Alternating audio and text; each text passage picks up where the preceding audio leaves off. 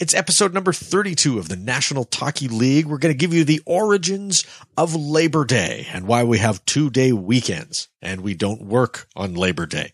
We'll also tell you the most beautiful father-son story that has ever occurred in a Golden Corral restaurant. And I've got a beef with Campgrounds of America, and it's not that they don't know how to spell campgrounds. If you like strong opinions, loosely held, you're in the right place. National Talkie League. This podcast is being recorded on Labor Day, which has always been a quandary for me, Dave Ware, because Labor Day is the day where we celebrate labor by not working. I think it's like the greatest juxtaposed holiday that there is. This is where we thank our union brethren, is that right, for giving us a weekend? Yeah, I'm not too keen on that one. I don't think that today's union brother or sisterin had much to do with us getting the weekend, although they like to claim that one, right? They do like to say, yeah, without unions, you wouldn't have the 2 days off every week. I'm like, yeah, all right, sure, whatever.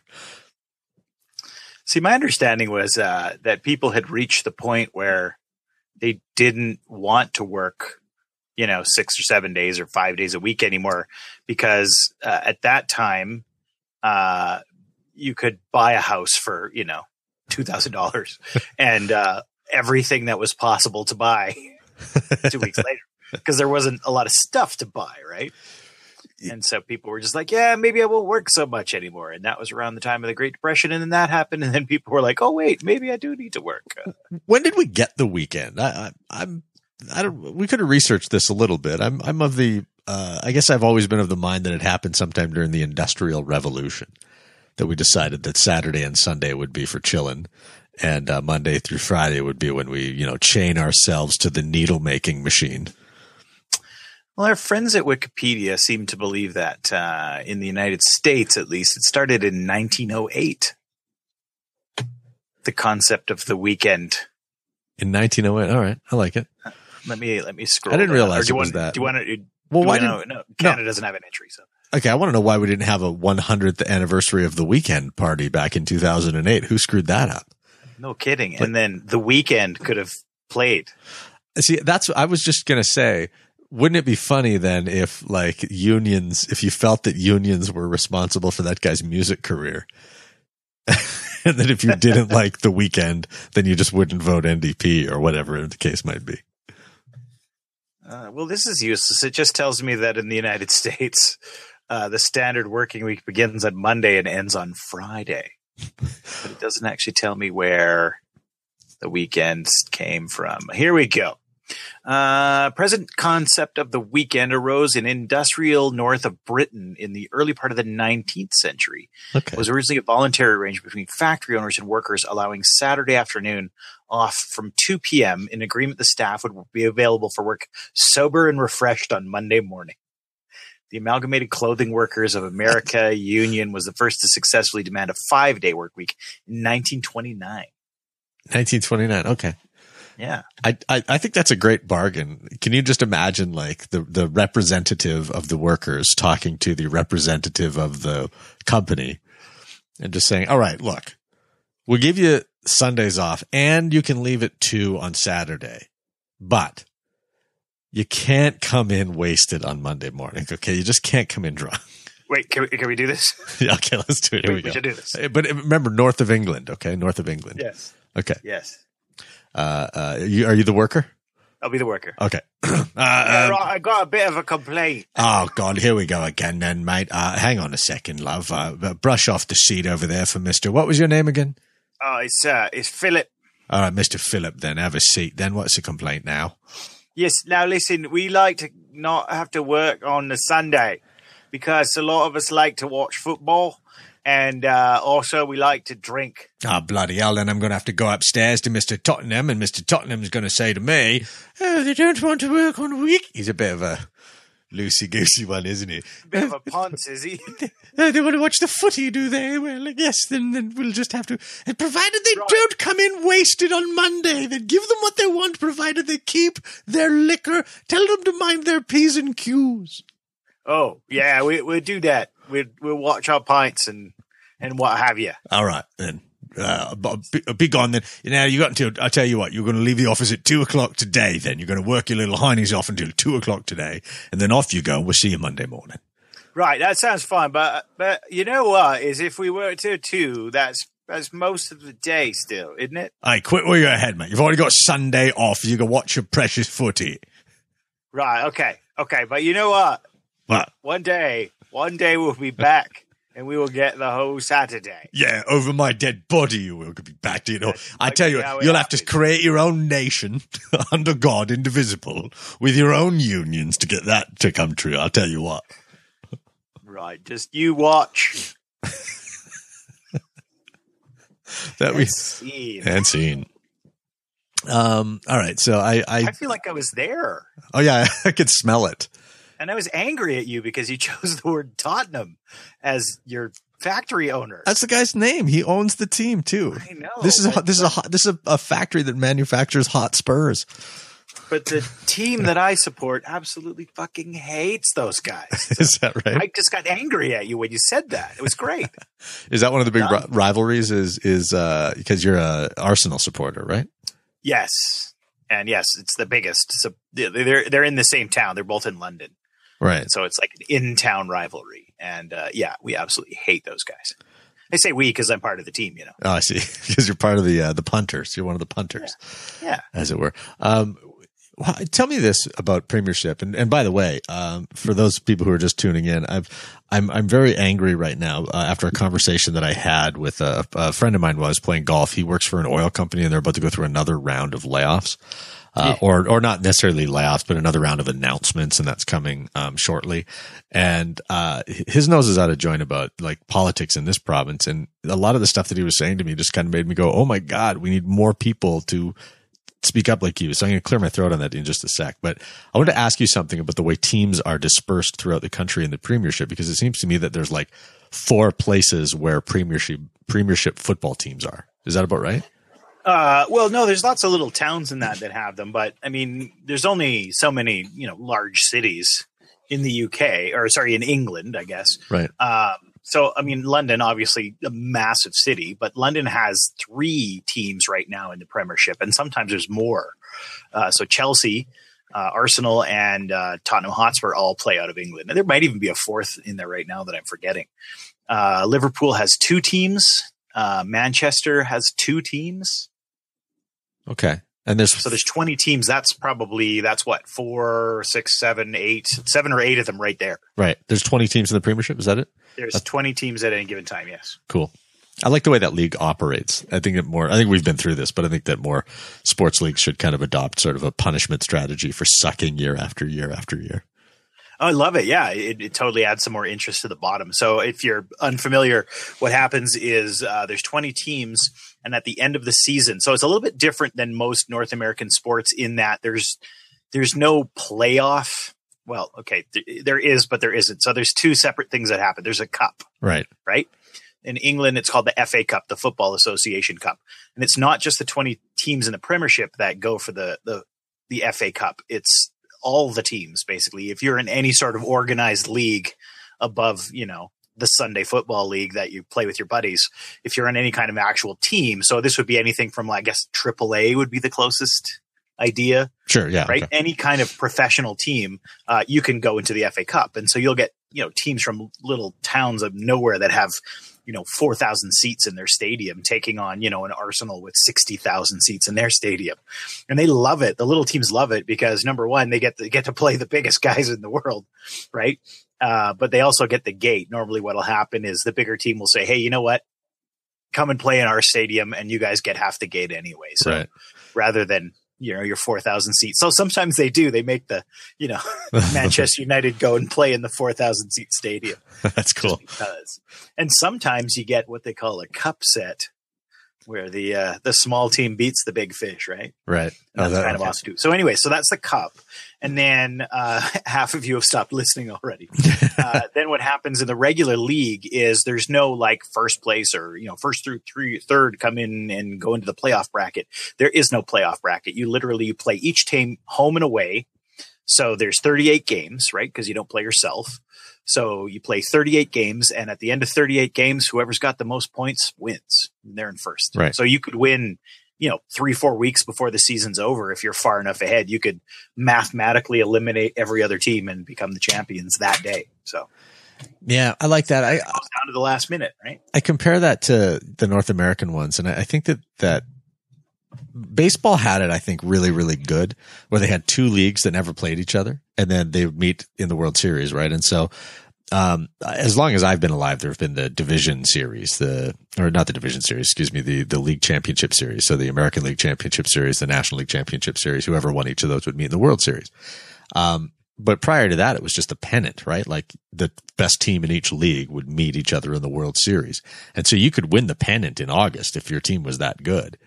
Right. And you'd basically go fishing in September, play your scrubs, and then you just save your guys for October in the World Series. And I always thought that made sense when they came up with interleague play in baseball. And I won't belabor this because I think we've gone over this ground, but it really ruined the mystery of like what would happen if, and one of the big things is the designated hitter rule, right? So it was really cool to see the American League, like when the Blue Jays went into Atlanta, for example, and it's like, all right, well, now, we're going to see if any of these Blue Jays pitchers can hit. It was like a novelty. So I like that. What I think is absurd. Sorry, go ahead. I was just going to ask, so how does it work then? Do you play whoever's home field it is, you play by that league's rules? That's right. And that's how it works in interleague as well, right? So if you're in a National League stadium, you play by National League rule. And it's a flaw in the league. It's like can you imagine if you were playing hockey, right? And you've got Montreal's playing in LA tonight, so there's no blue line. They just don't use a blue line in the West. Like, what? This is the dumbest thing I've ever heard of.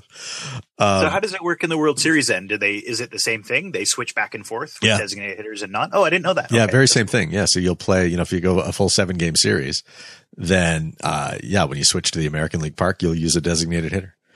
And do they still do I remember they did this a while back, but I know so little.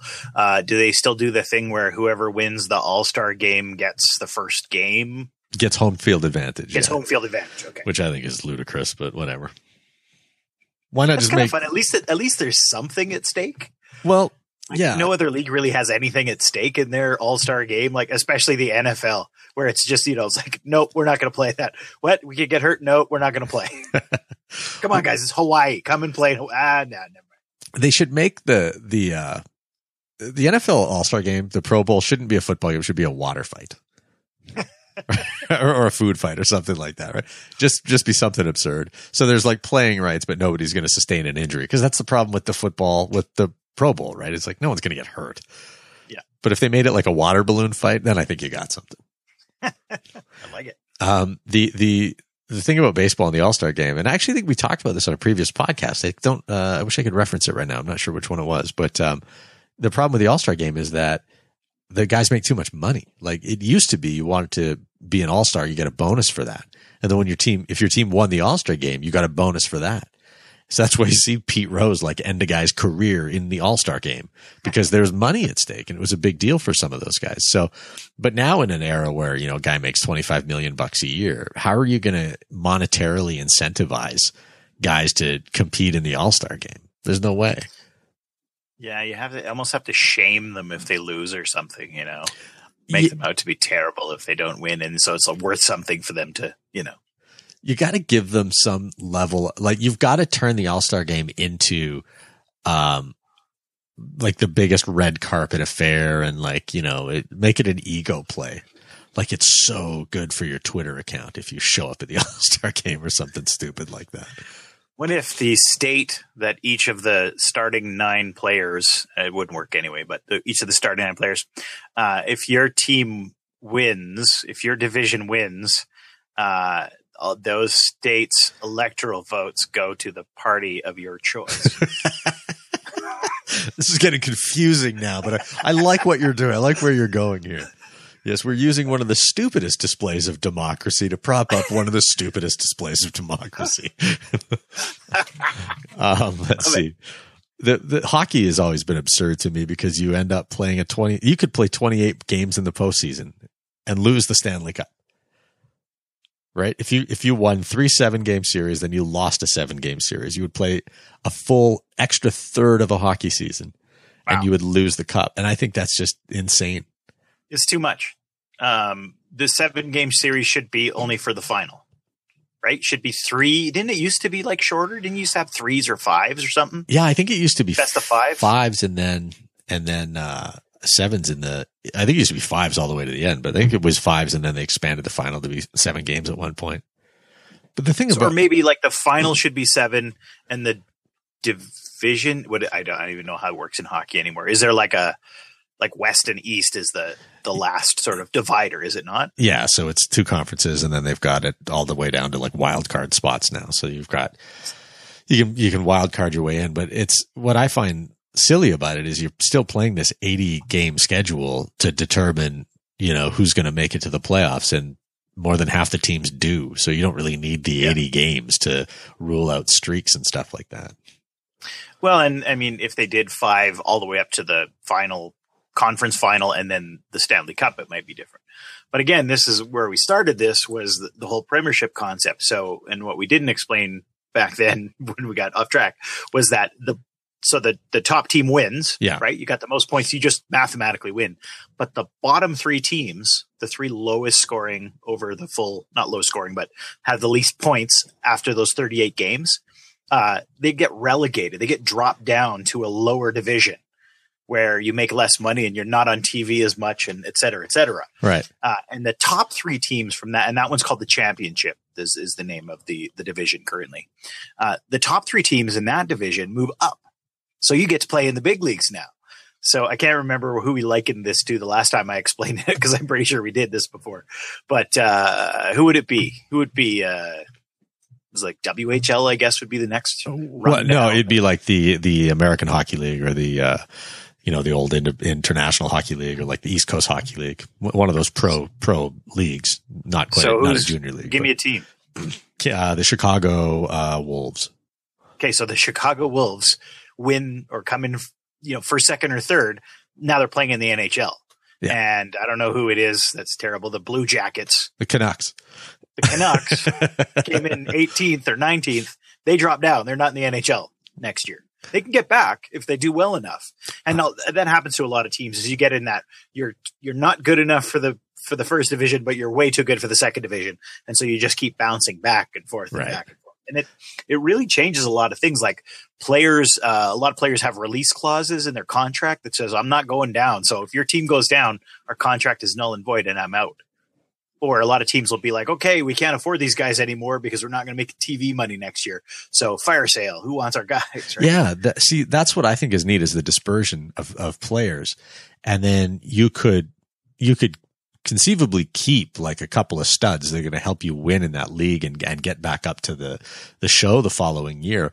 But, it's when you came back in, like, so let's say you're in that, the Canucks situation where you get, relegated, and then you win that relegation league, and then you go back up into the NHL. Now you can pick up on those players that are in this sort of dispersal draft and kind of bolster your club. So it's not like you're in this purgatory situation where it's like, like the Leafs are in, right? Where it's like, oh, they've been rebuilding for 50 years. And it's like, oh, we're going to try Phaneuf now. We're going to try, like, it's not like the team gets like a wholesale makeover every year. Some Leaf fan is going to correct me on this, I hope. But anyway, what I'm saying is when you come back up from, relegation, you get back into the league. Now you've got an opportunity to say, okay, well, let's go for it here. And, we can change everything up because our roster is going to be completely different. I would love to see that. I think that would be really healthy for the game. And it would also be great to see the Canucks not be in the NHL. Vancouver deserves that. Well, the other interesting thing, of course, is in the Premiership, when you want a player, you make a deal with the team. And then you also have to make a deal with the player. Right? You make a deal, you buy the rights of that player from the team that own the rights to that player. But then you also have to make an agreement with the player and offer him wages and that kind of thing. So it's a pretty interesting way to go about hiring people. There's no draft. You just find players. If you want players, you find them, right? You're not given players. So there's also no incentive to come in last. And you really don't want to come in last because of that whole relegation thing. Yeah. I talked about it. I was, what am I trying to say here? I was a guest. I was pleased to be a guest on the Oilers YYC podcast a couple of weeks ago. We were talking about the fact that junior hockey players generate a lot of income for their ownership groups, which are sometimes hockey teams. That's the case in the city here. But they don't get paid. They get like this ridiculous stipend. So they're really risking a lot, for very, very little, cause most of them don't end up going to the NHL. So I thought it would be interesting if they employed the same, sort of thing that the Premiership does or English football clubs do, where you have like a junior team, you have like a development camp, and you sign these kids and you pay them as, 14 and 15 and 16-year-old athletes. And then if they don't pan out, that's fine. If they're not good enough to play in the NHL, that's cool. You paid them $50,000 a year to be in your junior ranks. But if they do make it, then they're your property and you've got them for maybe 3 or 4 years on that league minimum. And then they're free agents after that, or whatever the case may be. Yeah, it's the academy system is what they call it. So they scout players as young as 10, 11 years old, and you basically go to school at your team, right? And then you start playing with that team. And like those younger guys, they know the pros, right? They work with those guys. Right. Some of the guys that are healing up, they'll play for the U23 team, or they'll play for the farm club or whatever you want to call it, right? So there is an actual sort of association and relationship between those players too. It's kind of interesting. I want to see the injuries get so bad in a top tier club that they go all the way down to the 10-year-olds to fill out the roster, right? It's like the plague strikes Tottenham Hotspur. And then all of a sudden they got all these primary school athletes running around the pitch. That'd be perfect. From your lips to God's ears, Roger. All right. Enough soccer. All Nobody right. else wants to know about it. Perfect.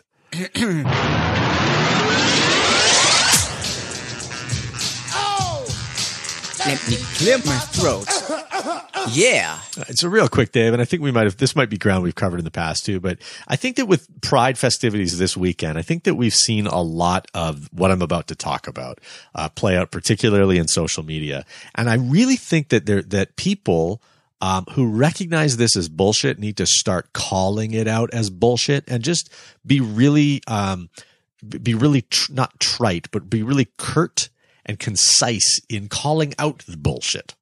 So here's the backstory, okay? I'm playing a lovely round of golf, as wealthy white people do. I'm kidding. I'm playing a lovely round of golf with a friend. And he says, that they've got another round of something coming up at the company that he works for. Maybe layoffs, maybe just cutbacks, who knows? And it sucks. It's like the 5th time it's happened. And there's a lot of people that, don't really understand how bad it is in the oil and gas sector, and how tough it is, when you consider the fact that this guy was really building his life up to something. He was really close to getting, the whole kids' college fund set up. Wife wasn't necessarily going to have to work. Like, he was in a really good spot, and that just kind of all got, that rug pulled out from underneath him, and which is upsetting and disconcerting. So anyway, then he goes on into this thing about how, all I really want is fair taxation and a government that doesn't want to meddle in my personal business. What's so wrong with that? Like, that's why I vote conservative. This is what he says to me. And then he goes into this thing about, but I'm not, like, I don't hate gay people, or I don't think that, this is bad and stuff. And it's sort of like this conservative guilt, right? As though when you declare yourself conservative, or I'm a conservative supporter, but I don't, you have to follow it up with this shopping list of, but I don't, right? Like, I voted for Trump, but I don't hate Mexicans, and I don't think they should build a wall. And by the way, I don't think Planned Parenthood is bad. So it's just sort of like, it's this weirdness that comes about. And I think that it's because of this germ in society that we have right now. If you are, it's the us and them. It's with us or against us. It's if you support this candidate, then you support this. So if you like Nellie McClung, then you support eugenics. That's absurd, right? If you like Tommy Douglas and universal health care, then you approve of sterilizing mentally handicapped people. Ridiculous, right? But that bullshit is everywhere in this province right now. And so I think the antidote is to say, when you recognize it, when you see it on Twitter, whoever's doing it, just go, nope, that's bullshit. and then just and back absolutely. it up. Yeah. I see it all the time. And I think it's this whole, the left's been downtrodden in this province for so long. So the people who support them finally have their day in the sun, and they're making hay, as you will, to throw a few different, metaphors in there. Wait, you got to make hay when you have your day in the sun. I think that's a third one that we can toss in there. But go on. There please. you go. Yeah. But yeah, you see a lot of that, attacking the various people who are, trying to lead or in the running for the leadership of the Conservative Party. From the minute they decided they were going to be a party, it was like, what's your platform? What's your platform? And it's like, what, they have just formed the party like 2 days ago. What's your platform? Okay. So, I mean, what it proves to me is that the left is really no different from the right whatsoever, right? I mean, they go on about how you guys, you're not very open-minded, you're not very understanding, and you're always attacking this and that. It's like, well, the left does it too. They just have different targets. Let's be honest. It's not like people who support the left are better people than the people who support the right. They just have different targets and different beliefs. My problem, as has always been this whole concept of, like you were just saying, right? I support the concept of the fiscal right. I'm not so big on the social right. And that's exactly what your buddy was saying, right? You have to apologize. You have to go, well, I like these guys in power, but yeah, I don't think they should be attacking gay people either. Not that most of them are not doing that. Of course, some of them, you don't know. Well, yeah. I mean, I guess I'm always just going to be able to go back to the government can totally screw my paycheck, but they can't make me racist. So, like what am I going to vote for here? Who do you think I'm going to vote for? I look at because I'm the guy who likes to call fouls on my own team. Steve Harper's government. Taves. I was going to say Jonathan Taves. We're talking so much hockey. Vic Taves, who said you're either with us or you're with the child pornographers, right? When they were trying to do this internet security bill that just basically was like a Snoop law, which was going to allow the government to really have substantial access, almost unfettered access to information from your internet service provider. George W. Bush, after 9/11, had said, you're either with us or you're with the terrorists. And it was like, no, hang on a second here. So it's sort of like you're either with America or you're with North Korea right now. That's not true. You can be with America and still think it's wrong to go bomb North Korea into an ashtray, right? You can still be with against child pornographers, but think that people's internet privacy is worth protecting and enshrining in some sort of a law. Like, this is the kind of idiocy that is so galling to me when we can call it out. Like, listen, the whole Vic Taves thing and the you're with us or you're with the child pornographers, that was just so stupid. And a lot of people rightfully jumped on it, particularly the vocal left, the progressives in this country at the time. And so they're doing the exact same thing now.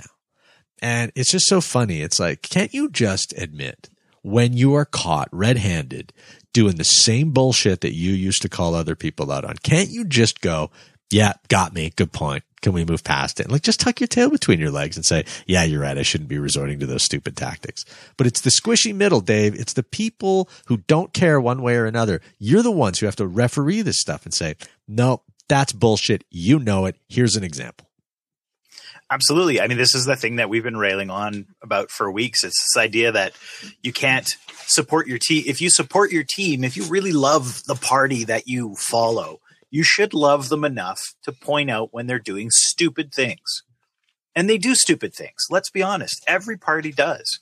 So you could be the biggest Trudeau supporter in the entire world. And I know you are, Roger. And then you could turn around and say, oh, remember on Friday when he said he's going to make no apologies for going after the business people, right? The sprinklers. We're doing more for the people who need it and doing less for the people who don't.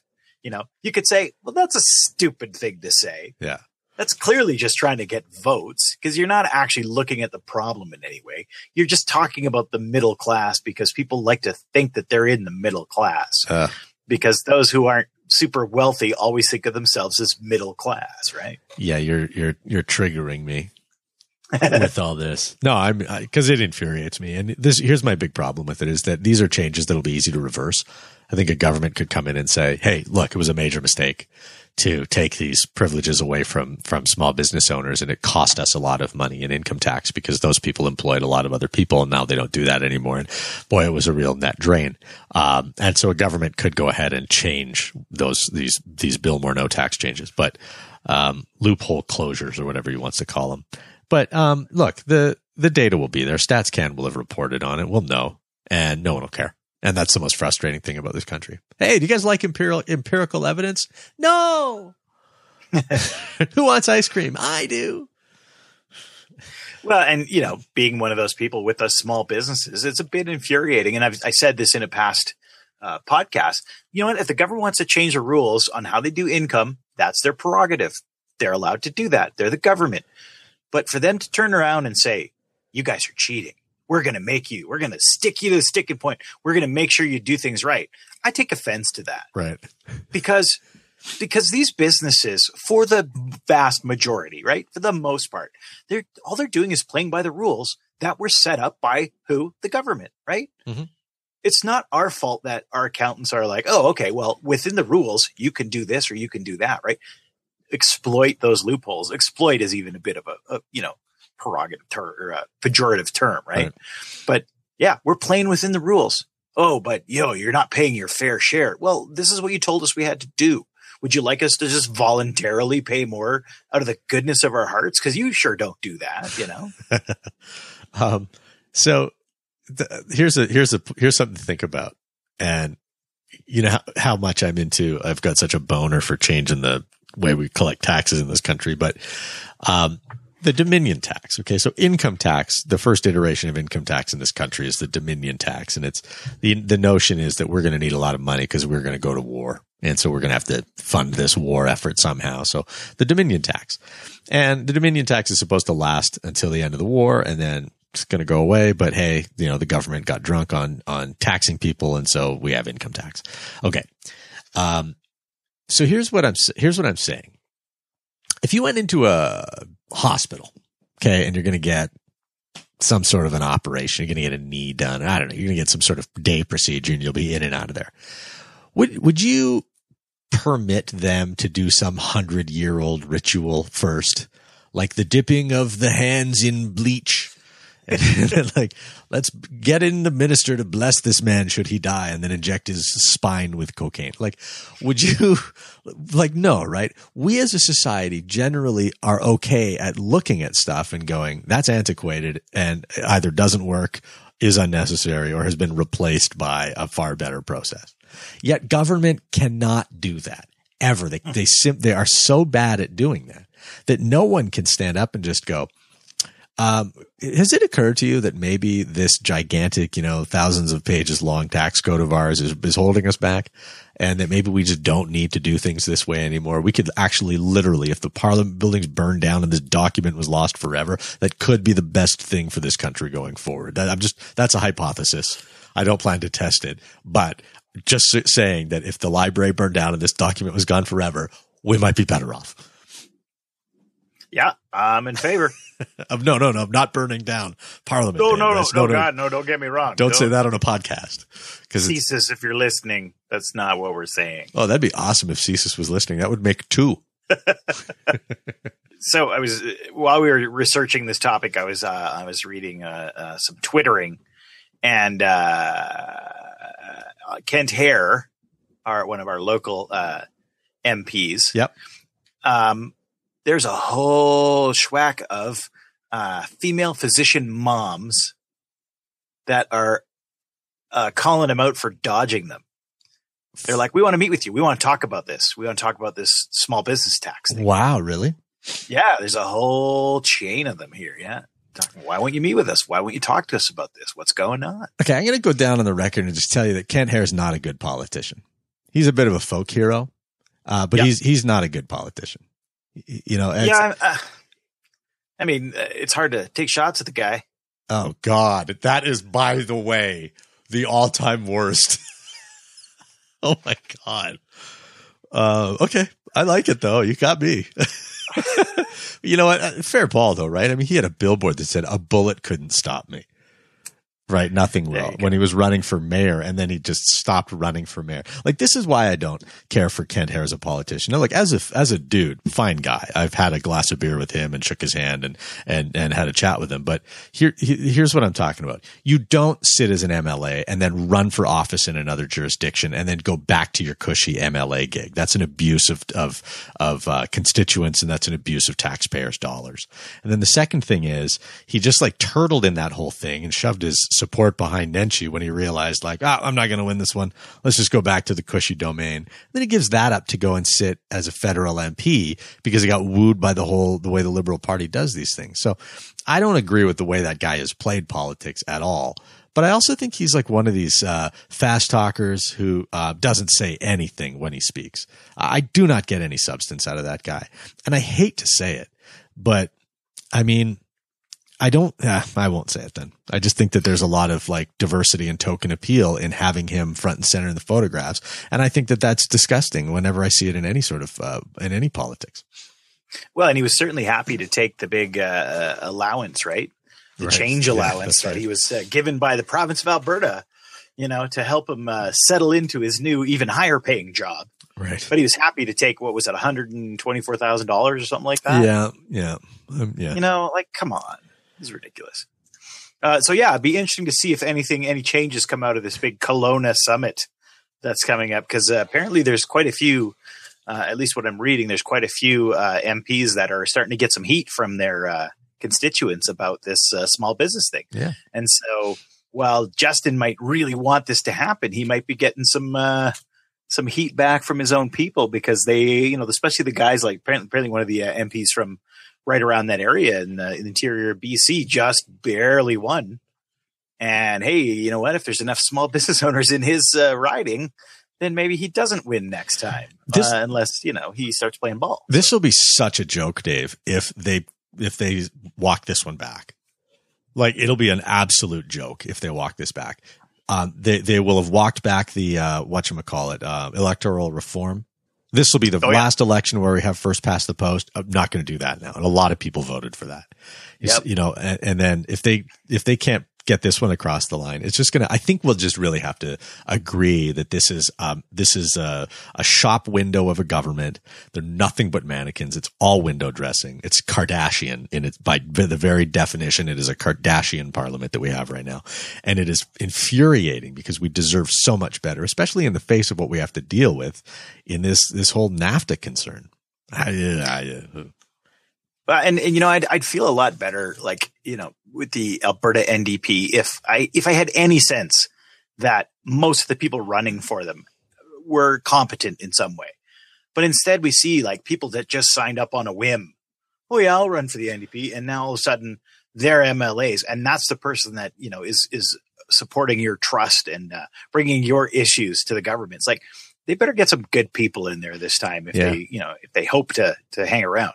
So here's where I'm torn on this, right? Is because I frequently said, when they were calling Justin Trudeau a drama teacher, right? I was just like, well, what? Should it only be lawyers that be politicians?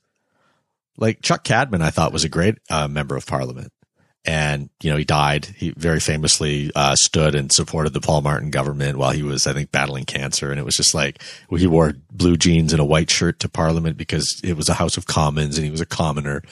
Like, I really loved that guy. I thought that guy was amazing. We could have used 308 of them. But, I just don't want to live in this world where it's like you've got to be, you got to have nice suits and be, and have a legal distinction behind your name in order to be a member of parliament or an MLA. Having said that, you've got to give a shit about something and have a cause celebrate. You can't just sign up on a whim because they came door knocking and they needed the full 87, constituencies filled, which happened with the NDP. And it's just like, yeah. I mean, there were stories that came out right after the election that, I was a college student and I just signed up because, know.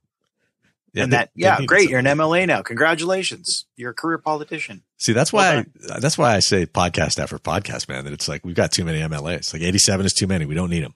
If we had 47, we'd be doing just fine. and we could stagger it and have elections every 2 years and we would be just fine. But at least you have a more qualified House. Like half of these people you've never even heard of. They never stand up to speak. They're not in the Hansard. Yeah.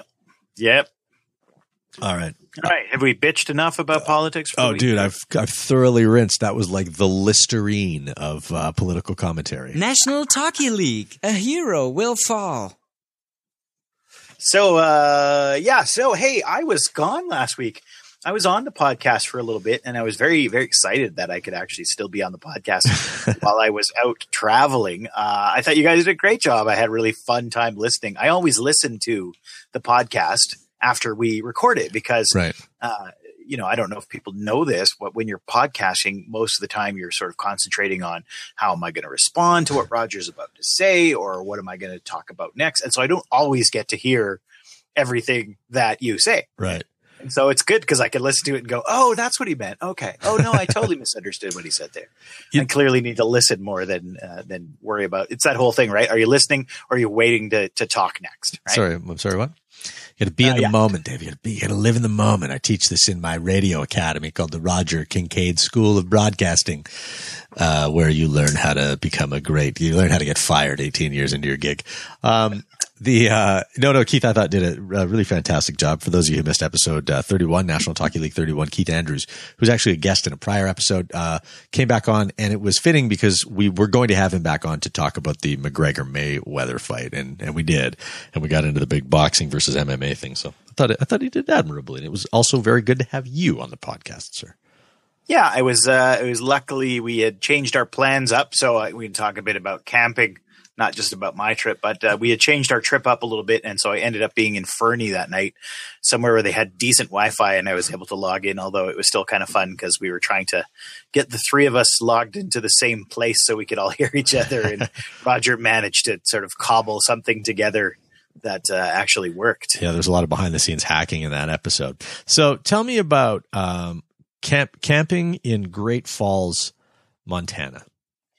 So my wife and I, we have a 13-year-old and an 8-year-old son, and we own a 1984 VW Westphalia, like camper van. The cool little hippie vans, and it's a bit newer than some of the ones that you see on the road, but still pretty old, all things considered. There's no power anything really. There's no real power steering. There's no real power brakes. The windows, you actually crank them up yourself. When was the last time you had a car that you cranked a window, Roger? I've never owned one. Did I have to do that? Yeah. So, and I said this on my Facebook this week, I have owned a lot of vehicles that cost a lot more than that. And I have owned vehicles that go a lot faster than that one, but I have never driven anything that is more fun to drive than that van. It's blast, right? Yeah. The one thing that it takes away from you is, it tops out at about, like 120. Right? Okay. 120 kilometers. You can go faster, but you start shimmying and it's just not good because, again, with the lack of the power brakes, you really want to be able to stop. And you can't stop on a dime in that thing. So you really don't want to be going too fast. But what it takes away is that whole, got to be there in an hour, going to be there in an hour, going to be there in 35 minutes, right? You don't know when you're going to be there. You're going to be there when you get there. And, this was a kind of a monumental trip for us. We actually passed 2 vehicles on the highway. 2, Roger. Normally you pass no one. Everybody passes you. And often you wait, when you get to the end of that merge lane where you're going from 2 lanes back to 1, you just look and go, does anybody need to get past here? Because this is your last chance, man. I'm going this fast. So, but it is so much fun because it takes away that whole pressure of like, gotta be there, gotta be on a schedule. You're just driving now. Right. You're enjoying it. You're in the moment, right? So brilliant. So anyways, all of that to say that we drove down to Montana. I was amazed. We got to the border. They didn't want to look at, I thought for sure we were going to get inspected. But I don't know, maybe because we have the kids with us, we don't look like we're trying to smuggle anything, but, that's too obvious. They know better than that. Like they're not looking for the cocaine and the guy with like when Juan Valdez walks his donkey across the border, they're not like, oh yeah, reach in that mule's ass. There's coke up there. It's the grandmother with the hat bag. She's the one with the dope. It'd be fascinating to talk to a guard or perhaps a former border guard, because the current ones probably can't talk about it. But it would be so fascinating to talk to those guys and find out, how they work and what their instincts are like. Because I think you'd have to have a pretty special set of instincts. Anyways, I keep getting sidetracked here. Anyway, so we cross the border. It's all good. We drive down.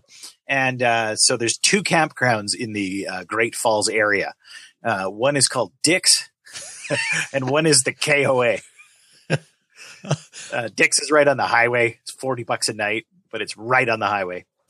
And the KOA, I think, is $85. Wait, sorry. Let's just have a pause after Dick's and just let the jokes run through the ether. We don't have to say any of them.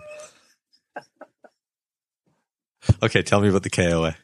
So the KOA is $85 a night, which is a little steep for camping, right? That's hotel room steep. It is hotel room money. And I was like, but on the other hand, it's that or Dick's. And yeah, but I mean, you can get Dick's twice for the same price as the KOA. You get a lot of Dick's for that much money. Yeah, no kidding. You can. You can get double the Dick's. Yeah, you can get a week's worth of Dick's. So for 2 days, 3 days of the KOA. Did your wife find Dick's okay? Well, she's not a big fan of Dick's. No, not at all. No, doesn't like them. So decided to go to the KOA. Just drove by Dick's, quick in and out. Yep. Did you check it out? No, didn't even go near the Dick's. You didn't even go in. No. Okay. Not even gonna sample the Dick's. Nope. Just the tip. Okay, go on. So you go to the KOA then. So go to the KOA. I don't know if the listeners are familiar with the KOA. You probably are, because your parents probably dragged you to one when you were a kid, or at least if you're my age, you did. And so what it is it's basically, it's sort of a campground, but it's as close to not being a campground as a campground can get. It's basically almost like a motel that you bring your own room to. Yeah, well put. So yeah, they've got, 9 bathrooms and 6 of them have showers. There's a laundromat. There's a, store out at the front. There's a little water park, like a splash park, basically. And where our site was, we were right across from the kitchen. So they've got these little is Quonset the right word? Sure. I like a Quonset. Yurt? I don't know what it's almost like a yurt, like an open air. Okay. The parks have all these like big open air camping or a cooking area. I got you. Yeah. And they've got a grill, like a power electric grill right in there. They've got a couple stoves in there. They got a microwave in there. Right. So you can take your own food in there. You don't have to worry about setting up your camping stuff, right? You don't have to set up your propane or whatever. You just take it over to their kitchen and you can cook. Also, between 8 and 10 in the morning, they serve breakfast and you can pay $5 and get Yep. You're killing me here. You're describing an abandoned restaurant, like right up to the very end. So the thing I did like was you just grab all your food, but instead of you just grab all your food, you take it over there, you cook it, and you can eat right there, and then you clean your dishes and you take them back to the trailer, right? Right. So that part's kind of okay. We were the smallest vehicle by far, so every single camper at this place is, I don't know how long the actual length, but those big 50-foot things with all the slide outs, and you have to drive a giant truck to pull the thing around. Every single other camper was there. It was like that. Everyone. What is, how close to each other were they? How closely parked were trailer to trailer? I could throw a ball cap and hit the next trailer if I walked outside of mine. Okay. Not a rock. I mean, I wouldn't need a rock. A ball cap doesn't go as far as a rock, but I could throw a ball cap and hit it. Yeah. So it's like a matter of feet, right? Yeah. You're jammed right in there together. To me, I feel like if you own a trailer and you go to KOAs, you hate your neighbors. And present company kind of proves my point a little bit. No, I'm kidding, dude. But right, it's like all you're doing is you're basically saying, I would be willing to forego my own home just to get out of this neighborhood for a little bit and live just as close to other people who feel the same way as me and pay $85 a night for the privilege. The campgrounds of America, I just sort of feel like they need a different name. I don't detest in any way what KOA is. I think it's great. I just don't think they should call themselves campground. Like a campground is a place where there's lots of trees. The ground is uncomfortable to sleep on. There's certainly no one cooking you breakfast. And there's the threat that of some sort of wild animal could kill you in the night. Like, that's camping. What's going on at the KOA is basically like really high-end white-collar refugee status. We were like a minute and a half walk from the Walmart. They just opened a Walmart. This is what I'm talking about. What the hell is that? And I don't think it would support a dissenting argument if I said that. So basically the way the VW works is we've got a little, there's an awning that pops off the side of it, and there's a little tent that attaches to that awning. Right. So we've got a separate room basically outside of the van. And then the top pops up. So one of the boys sleeps up top. One of them sleeps out in the other room there. The problem is now if you want to drive anywhere, you got to take that room down. Right. So it's like striking your tent every time you want to go somewhere. It gets to be a bit of a pain. We were able to get an Uber to the KOA.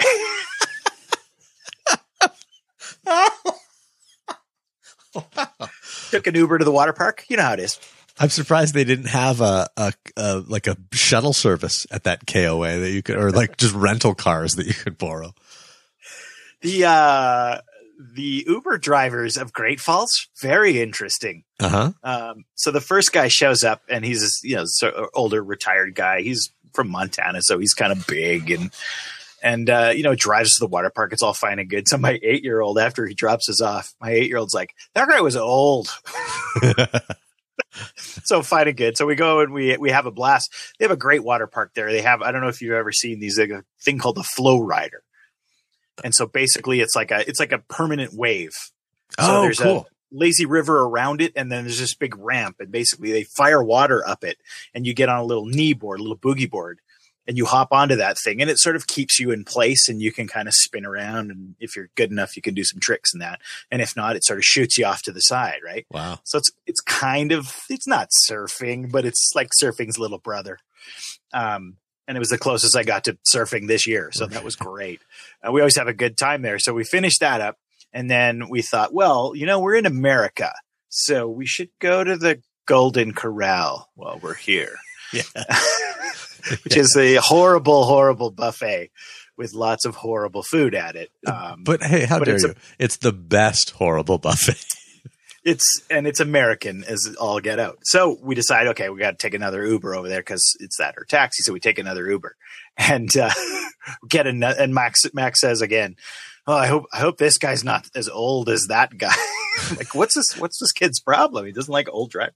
So the next guy, a little younger, but still pretty old. Like, he's in his late 50s, early 60s. And this guy, boy, he shared some opinions with us, boy. So we picked him up. This park is called Electric City Water Park. For some reason, Great Falls is known as Electric City. I wouldn't know why, because it's just a little town in the middle of nowhere. But as he's driving us over there, he's like, yeah, that water park, I hope you had a good time at it, because our taxpayers pay for that thing.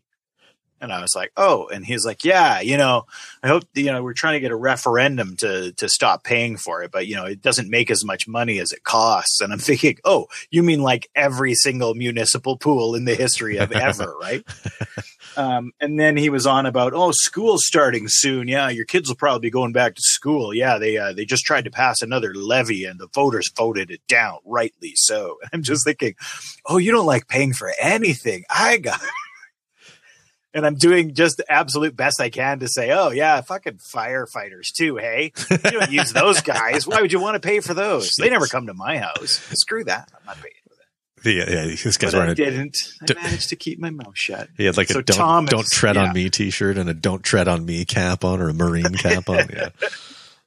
So Thomas is also complaining about the fact that he has to sometimes drive to Missoula because he doesn't get enough Uber action in Great Falls. I think there's just the two drivers as far as I can tell. So he has to drive to Missoula? He goes like, that's a 6-hour roadie or 3-hour roadie. Apparently, yeah. Yeah. I mean, maybe he doesn't, understand the economy of gas. I don't know. So we have a perfectly, filling meal the buffet. And we get an Uber back to the KOA, and it's Thomas again. Wow. And I'm just like, oh my God, I do not want to talk to this guy anymore. He has shared all his opinions with me. This will kill me. But again, I managed to keep my mouth shut because the big thing was like I was just waiting for him to start talking about Trump. Right. I have to bite my own tongue off to not say anything. But yeah. I like that. So which do you think more adversely affected you? 2 trips with Thomas or the meal at the Golden Corral? I feel like, it's so funny too. The thing that just immediately stands out to me about that story is like, the guy's like, oh, I hope you had a good time. Our taxpayers are paying for it. It's like, yeah, well, I just bought 4 admissions, asshole, and I'm going to pay you for this trip. So get your head out of your ass. Yeah. Do you have a problem with me bringing money into your economy? Is that the issue here? That's like Barcelona. The city of Barcelona wants tourists out. They want tourists to behave more, I think is more apt, but they're still got this whole tourists are wrecking Barcelona thing. It's like, really? I think they might be funding a lot of Barcelona. So I read a similar story about Venice. How there's only 10% of the population of Venice on any given day actually lives there. The rest of it is all tourism. And they're, bitching quite a bit about that. And I keep thinking, well, I guess, if you're a tourist attraction, that's what pays the bills. Why not just make your city ugly, right? Have a city uglification process where you find ways to make tourists want to go away. Like put scaffolding up around all your landmarks. So how does a seaside Italian village plan to, benefit from an economy if they don't have any tourism? I guess would be the question. What would Venice be known for? I guess the glass. They're known for their glass artisans. Right. But if there was no canals, why would we know Venice? That's a great question. I have no idea. I have absolutely no idea.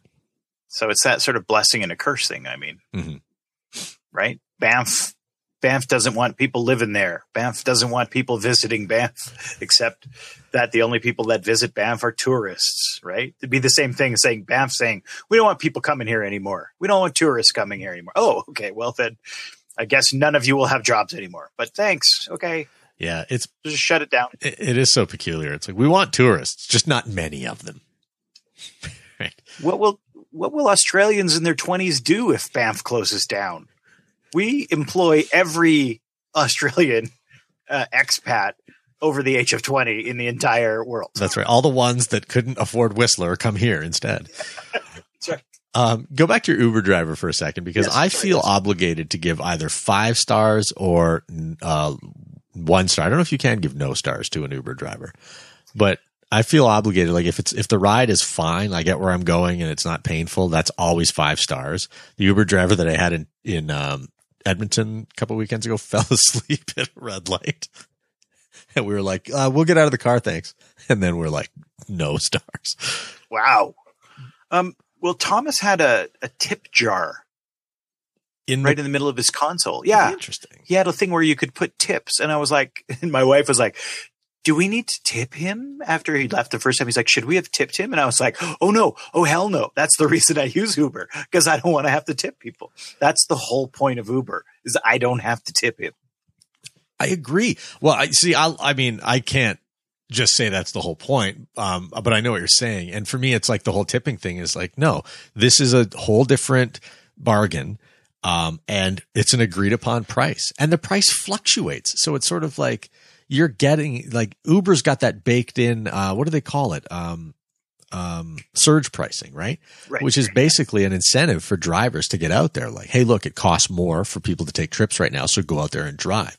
That's like how they earn their drivers a little bit more bread. So they don't need me to tip. And when they added the tipping feature to it, I made it a policy. I'm like, I'm never going to tip an Uber driver. Like, no, I mean, I think we paid $18. So this was going across Great Falls, which is, I don't know. It's like going from downtown to maybe Haysboro. It's about that distance. Sure. It was $18 to get there. And then it was a couple bucks to get over to the Golden Corral, and it was another 20 to get back. So, I mean, it still came out with the admissions. It was still like, $30 for each of us for the day kind of thing. So that was fine. Not just the rides, but everything we did. Right. Apart from the Golden Corral. So it was fine. Like, I didn't mind paying, there's 4 of us. So $20 is $5 a head if you want to think of it that way. Right. Not so bad, but it's still like, I'm not getting into that. I'm not tipping, especially after you've been yapping about your, political beliefs. Cause I don't think that's the way you get big tips. Maybe it is in Montana. Maybe everybody agrees with each other. That'd be great. The economy of Great Falls is entirely powered by probably bigots and casinos, as far as I could tell. Because I swear to God, every third building was a casino of some kind. Whether it was just VLTs, I don't know, because I didn't go in any of them. But I swear to you, every third building, casino. It's ridiculous. And it's disappointing too, because they're all like the strip mall casinos. So it's like when you think casino, you're like thinking about Las Vegas casinos, right? Bigger than life, something for everybody. Jerry Seinfeld is playing on Thursday night. And you're like, yeah, let's go to the buffet. No, the pool. No, the concert. And then you get to the casino in Great Falls and it's like a cigarette machine and an automatic poker machine. It's those pull tab things. That's all it is. And some lady who's sucking on her dentures. Do you want a Diet Pepsi? Yeah. And by the way, Golden Corral. I'm curious about the naming of that establishment. The Golden Corral. Let it sound like a place that animals don't like to be. Well, and so the funny part is my older son, I get a steak, right? Because Okay. and I'm explaining to my son that he's like, oh, check it out, Dad. Look what I got. And he's got a big roll and he's got a croissant and something. And I said, oh, son, this is a teaching moment. All right. Yes. You're filling up on bread. You don't ever do that at a buffet. Why would you want to do that? It's like, go get the steak, go get the prime rib. It's still probably going to be garbage, but at least it costs a little more. So I went and got a piece of steak and he tried some of it and he's not a big steak fan, but he was like, oh my God, this is the best steak I ever had. And I was like, okay, so you got a garbage palate. Okay, no problem. I was like, great, go get a steak. He's like, I don't know how. I was like, all right, my son, let me take you over and show you how you get a steak at the Golden Corral. And literally you walk up to the glassed area where the man behind the grill is standing and you hold your plate out and he puts a steak on it. Oh, man. But you'll love this part, Roger. So I decided to get the prime rib the second time back, right? Because what costs more than prime rib? Nothing. They didn't have crab. Or if they did, I'm not trying it. Sorry. Yeah, that's right. The Montana crab is not as doesn't meet the health and safety inspector's green light there. So and Julie will like this, especially, I suspect. But I order the prime rib, and so he takes a piece of the prime rib, and he carves it off, right? Just like anywhere. And he was like, "Oh, would you like the au jus?" I don't think he pronounced it like that. But All right. You want an au jus? I said, yes, that'd be great. He takes my piece of prime rib that's in the tongs, and he dips it into a little bucket of au jus and then drops it on my plate. Wow. That's gourmet. That is fancy. I've never had that before. That is, I'm sure there's a French word for whatever that abomination was, but that's cool. Good thing you didn't ask for horseradish. He's like plunge it into the horseradish bath as well. Here you go. Oh man. Maybe that's the Montana way though. Maybe that's just the Golden Corral way. Cause I'm trying to think of foods where I would appreciate that. If I wanted butter on my corn and you just dunked the whole cob in a big pot of gurgling butter, that would be rad. I'd go I'd be okay with that. Yeah, I'd be totally okay with that. And I'd actually say, can I put my hand in there? See, my wife loves eating crab. It's one of her favorite meals. Right. And I constantly tease her that she doesn't actually like crab. She just uses a delivery system for butter, right? Because she gets to dip it in butter and then eat it. Right. And most other foods, you would, get funny looks if you're dipping it constantly in butter and eating it. So I don't know if there's a food that uses as much butter as shellfish does. I can't think of one. Like there's very few dishes that you order that come with a half a cup of butter. Do you know what I mean? Like even the bread, and they expect like the butter that they bring you with the bread to make it all the way around a table. But when you're rocking the lobster, like they'll roll over there with just your own butter per order. I think it's Here's your butter. Here's a thing to heat your butter because it's important to keep the butter warm. yeah. We have these candles and these holders. They serve one purpose. Now the fork and the knife you can use on anything in the restaurant, but this apparatus only keeps your butter warm. That's all it does, and they're expensive, so don't steal them. It's got its own special tools too, right? Right. Here's the cracker. Here's the little fork thing. No other meals get that. Huh? I like it when they take when they go ahead and they cut the shells for you. I want to know whose job that is. And then you can just like open it up like a little suitcase and get your delicious crab meat out of there, put it in the butter, leave it for 5 minutes. Oh man, getting hungry. Now, while we're on the topic of restaurants, Roger. Yes. This whole tipping issue that you were telling me about. Why don't you tell the talkies about that? Okay. So this restaurant in Edmonton, they decided that they're going to have a no tipping policy, right? This is very vogue for a few months back in 2016. But they open up and they said, look, we're not going to have tips here. We're going to pay a living wage to our staff, and the menu items are going to reflect that. So you're going to come in, you're going to pay a proper price on the menu. In that price is going to be the living wage that we pay to our employees. You don't have to tip. The price on the bill is the price you pay. Sayonara. We'll see you next time. It's going to be great. So they go ahead and they do this for a little while, and then just this past week, same restaurant says, we're abandoning our no tipping policy. It's untenable. The menu prices are going to come down. The staff is going to, you'll start to tip them again. They're going to make a little bit less money off the hop, and they'll have to recover it in tips. And it's just like, you're trying to fight culture is what you're trying to do there. Like, you might as well say, hey, we're going to start driving on the left. It's silly to me. See, the evil part of me would want to go to that restaurant and just continue to not tip. Say, well, you know what? That's what you guys said. You guys said no tipping. Oh, but we changed our mind. Well, you changed your minds. I haven't changed my mind. That's right. Not a day went by in that restaurant, too, where someone didn't go, sorry, what? No tipping? What? Oh, that's why my food was ridiculously expensive and I was never coming back here. Right. And apparently the servers are making $20 an hour is what I was reading. Yeah, I was reading that too. And one of the guys who's quoted in the CBC story, we'll share the link to that in the show notes for this episode, by the way. But one of the guys who was quoted was saying, like, it was better when I knew how much money I was going to have at the end of the month. Because, like, you can rely on the amount of hours you work and then, multiplied by your hourly rate. And I thought to myself, like, this is the problem, is that there has to be some correlation with productivity in the service industry, and tips do that. Like, tips are a great way of saying the more productive you are, the more money that you make. I used to work in a couple of restaurants where I was like, low man on the totem pole, right? And if it's a winter storm, they'll call you up and say, hey, don't come in tonight. Or you'll be there at 6 for your shift, and at 7:30, they'll roll around and go, hey, do me a favor and clean up and sign out. We don't need you. And so that was like, that's life, right? That was the life of the server. But the good news is that when they schedule for you for a 4-hour shift during Stampede and it's gangbusters and you make $300 in tips and you have to work until midnight because the restaurant just keeps getting slammed, that eats up their labor cost. But hey, they needed you. So it kind of goes both ways. I think that these guys were stupid to try the no tipping thing in the first place.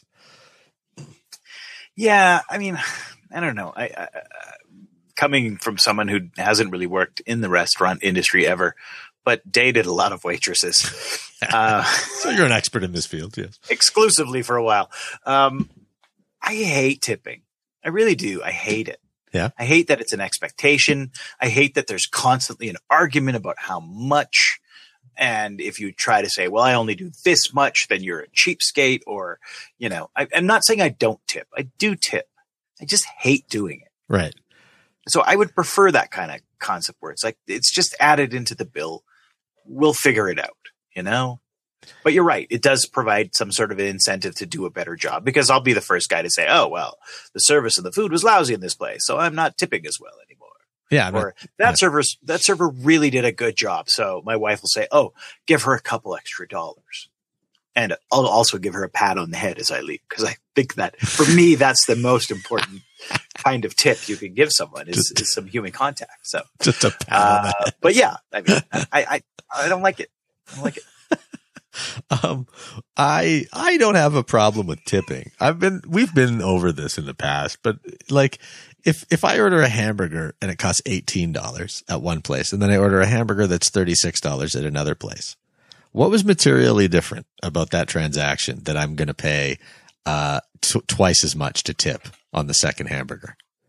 Right? That's a good point. So that I just think it's bizarrely arbitrary. And that we tip a percentage, right? I sort of think that if you sit in a restaurant for an hour and you get your water glass refilled and you get your bowl of soup and it's delicious, and then you leave, that you should tip the same $5 that you would tip if you sat in that same restaurant and got your water glass refilled and got your plate of prime rib and it was delicious and then you left an hour later. So I don't really get why there's a correlation between how much your food cost and how much your service was worth. You know what drives me nuts too is the whole concept that percentage is going up. Like the whole idea of a percentage is that it shouldn't have to go up. Right. Yeah. The cost of the meal goes up. The tip goes up. That's right. Because it's 15% of that. Oh, it should be 18 now. But why? Because prices have gone up. But then so did the 15%. It went up too. No, you have to do 20 now. Why? Because a lot of servers say that they want 20. Oh, okay. Yeah. And it's weird. Here's another example, by the way, right? I would like a beer. And what are you going to have, Dave? I'm going to have a double Hennessy. Okay. He'll tip you 8 times what I tip you. So there's way more work involved in what I've asked you to do. This doesn't make sense. Yeah, no, it's a good point, right? I mean, maybe that's what we should start saying is, all right, so tipping is now, I don't know, what's fair? $10 an hour? If I'm in the restaurant for an hour? Okay. $10? Hang on a second here. I don't mean to just completely grab the wheel here, but don't you think there should be a meter on the table? Like a chess clock or something like that, and you punch in, punch out, because that's the commodity, right? That's the real estate. You're renting a table. Okay, right? I like that. Yeah. So here's what I'm saying. Like Aaron and I went table out. Cost. Yeah, we went out for dinner the other night, and we said, can we sit on the patio? And she said, yeah, it's just that we have a reservation at that table at 7:45, so you have to be gone by 7:45. And I was like, thank goodness you told us that. First of all, it creates an expectation.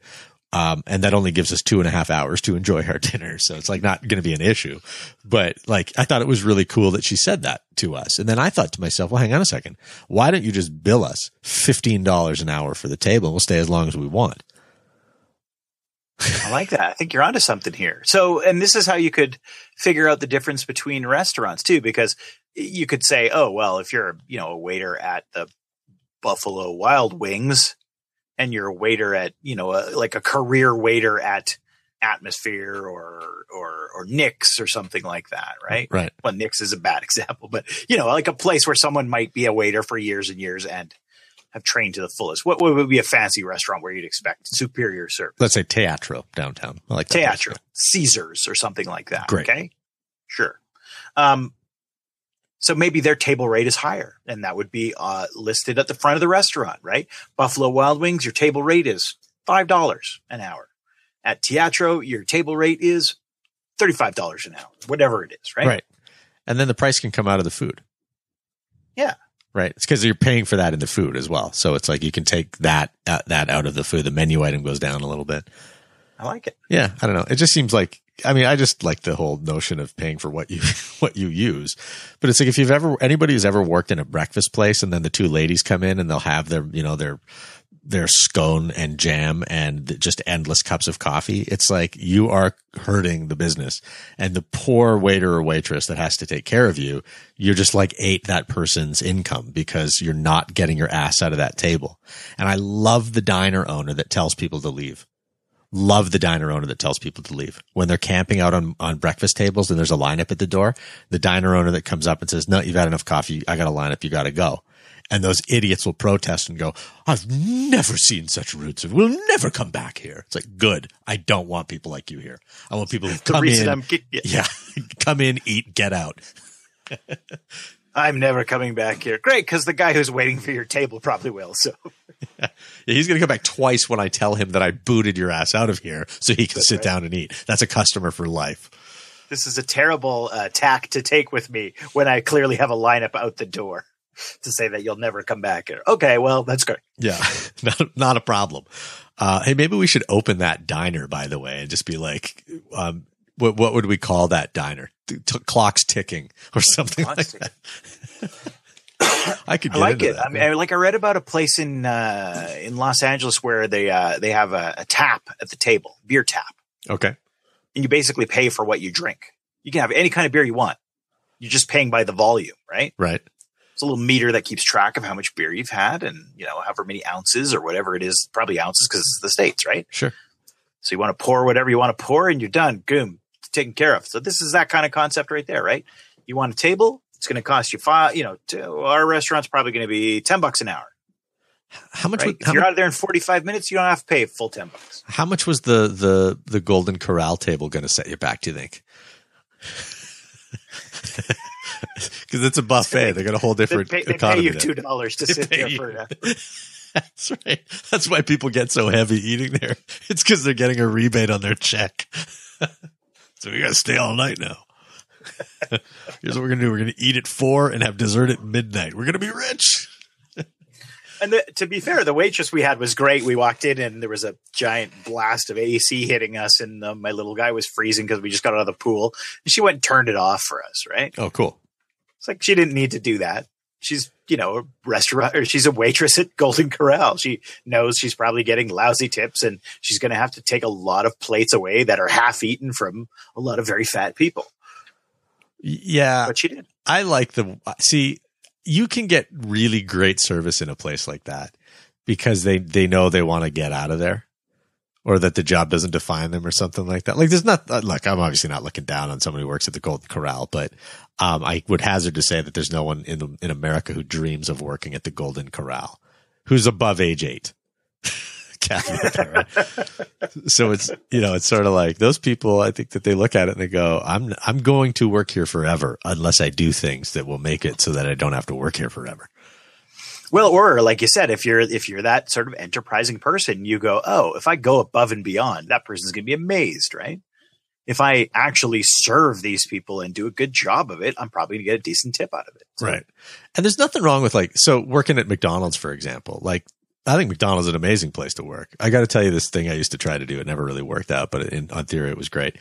But it's like what you don't want to be is the frontline worker at McDonald's forever. That's a good job for a lot of people, when they're going to start out somewhere, and then you're going to get your foot in the door at McDonald's, and you're going to learn about systems, and you're going to learn about consistency and programs and all this great stuff. But it's like, if you want to work for McDonald's forever, you want to be the vice president of McDonald's, right? That's what you want to work your way up to. You don't want to be like juggling fries at age 52 after, 20 years and have service medals on your breast from working at McDonald's for so long. So here's this thing I used to try, Dave, and I might bring it back actually after talking about it here, but at a party, when you meet someone you don't know, and they ask you what you do, say, I work at Burger King. And then they'll just immediately dismiss you, right? So it's like, oh, okay. And then they'll talk about something else or whatever. So then what you do around that person later on, maybe give it like 30, 45 minutes, is when they tell a story or something like that, or they're talking about their job, then you pipe up something like, oh, no, that's a really interesting story. In my role as vice president of marketing Western Canada for Burger King, I find all the time that, so that you can wham them. It's like a time delayed screw you. So I saw something funny the other day on the Twitter. Someone had gone into the McDonald's, and they have the order things, the screens now, the giant iPads you can order from. I use that all the time. Yeah, it's good. So apparently he went in and he ordered a cheeseburger, and he said, hold the onions and hold the relish or the mustard, hold the ketchup, hold the bun, and hold the patty. And they still wanted to charge him 99 cents. Wow. And really? he did. He paid the 99 cents and got nothing. I like that. I want to go try that now. I want to see if I hold everything but the ketchup, what they'll do. Will they? Here's your package of ketchup. Exactly. This is what the robot is too efficient. The robot is too efficient. All right. I want to talk about something that happened a couple of weeks ago as we kind of wind down this podcast day, but I made a very passing comment about how I'm thinking about moving to the States, which by the way, I still am. And I made just like a glib, what have I got to worry about? I'm white remark. Right. And somebody in the audience took exception to this. One of the beleaguered talkies took exception to this. And I sort of felt like addressing it because, first of all, somebody called attention to it. So cool. Thank you very much. But secondly, I really don't know what I'm supposed to apologize for, or if I'm supposed to apologize, or what the but I don't know. I don't really know what's going on. I think that it was I think it was a not necessarily clever, but at least an on point political comment about the state of affairs in the United States. Fair enough. And so this was, yes, one of the talkies, a Facebook friend of mine. And so I should mention two things. Number one, he's a Tottenham Hotspur fan.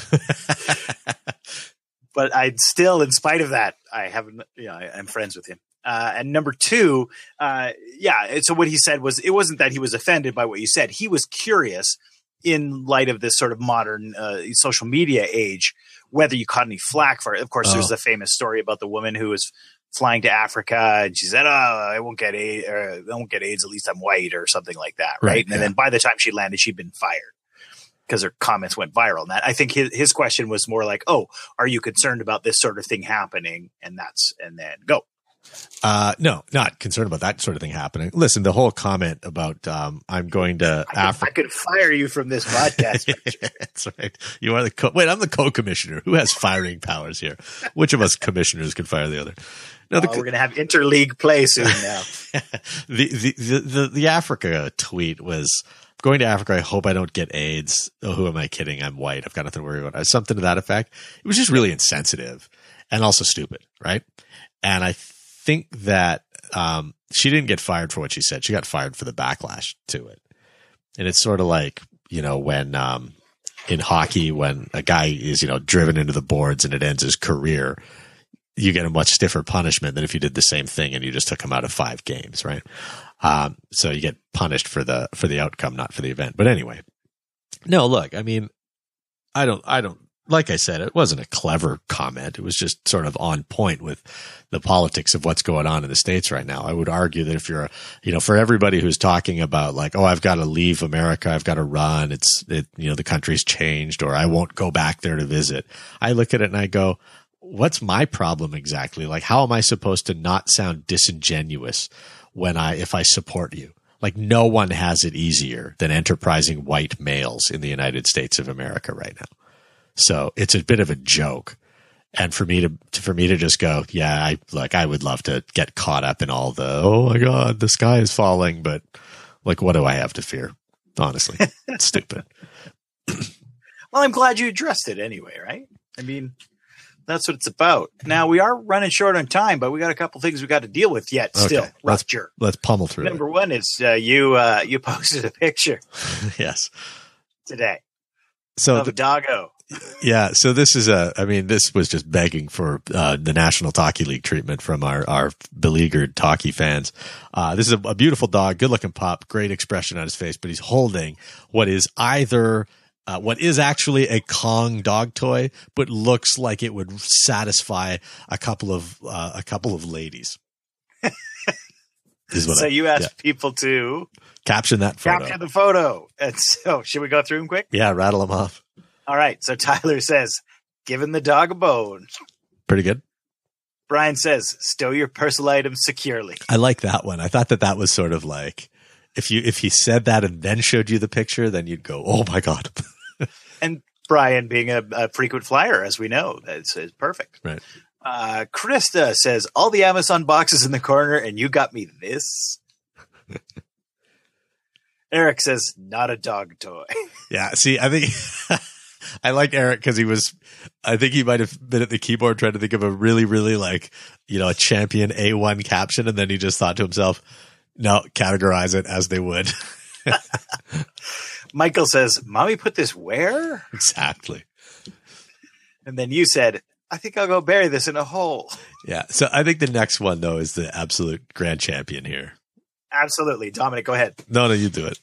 Oh, so Dominic, the winner, says, this thing doesn't taste like peanut butter at all. Right on.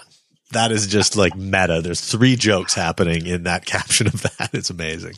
Brilliant. Thank you so much, Dominic. And then right below that, earlier in the week while I was in British Columbia, we went to a lake, Superior Lake, it was called. Not Lake Superior. I'm sorry. No, it wasn't. Surveyor's Lake. I'm sorry. I was going to say, the actual name you of can't the lake. do that. That's like opening up an amusement park and calling it like Dinsyland or something like that. So it's the Surveyor Lake. It's just south of Elko, which is kind of between Cranbrook and Fernie. Great little area. We had a blast there. And so they had a sign, which I knew Roger would love. And then I thought the talkies might enjoy it as well. So I posted it. And the sign says, no dogs and alcohol. And so, of course, immediately my brain goes, oh, well, what if I just have one? Is that okay? You can't have dogs and alcohol, but you could have a dog and no alcohol, or you could have alcohol and no dog. So here's the game that I played with myself, because first of all, I was tickled by the photo, but then I thought to myself, what if that's a direct order? What if that sign is an instruction? And could that mean that you can't come past this point unless you are without dog and with alcohol? Like it's a requirement. Oh, I see. So the no is just for the dogs and alcohol is a requirement. Yeah. Could it be interpreted that way? Like just I would think so, literally speaking, right? Yeah. Yes. And even if you put no dogs or alcohol, it's still kind of open to interpretation, isn't it? Yeah, I'm a big fan of the no smoking sign. You know, there's no ambiguity there. You know what you can't do. It's not a suggestion, it's an order. But I do feel like, you know, when you've got 4 words on a sign, throw in a 5th one just to clear everything up. Well, no dogs, no alcohol would have worked, except then someone with liquid paper, because it's written in white, could just put a comma in. And now it's funny again because It's no dogs, no alcohol. You show up here without your canine friend, you're going dry. Maybe the sign writer can't win in this particular. No dogs allowed, no alcohol allowed. No dogs or alcohol allowed, I think would be pretty clear. Right. No dogs or alcohol allowed. Dogs or alcohol not allowed. Dogs or alcohol not allowed. Dogs. So can I have one but not the other? Dogs and alcohol not allowed. That's cool. I've only got one or the other. Love it. All right. So talkies, if you see signs that are like this one, throw them up on the Facebook page and we'll all make fun of them together. Brilliant. That'll wrap things up for episode number 32 of the National Talkie League podcast. Thank you very much for listening, friends and neighbors. I feel a bit put upon. I did not have a chance to talk about what I was watching this week. Oh, but we are out of time, so we will do that next week. We will talk even more about what it is that I'm watching. Shouldn't have talked about the Golden Corral so much. What I was watching last week was a lot of very large American people eating food, I guess. So, good enough. Is that on Netflix, by the way? Can I watch that too? Yes, most of the shows on Netflix are now that. A lot of reality shows showing up on Netflix. I don't know if you noticed this, but it's like, you know what, Netflix? The reason I started watching it was to get away from this shit. So you should curb that pretty fast, I think. Yeah, I think I agree with that.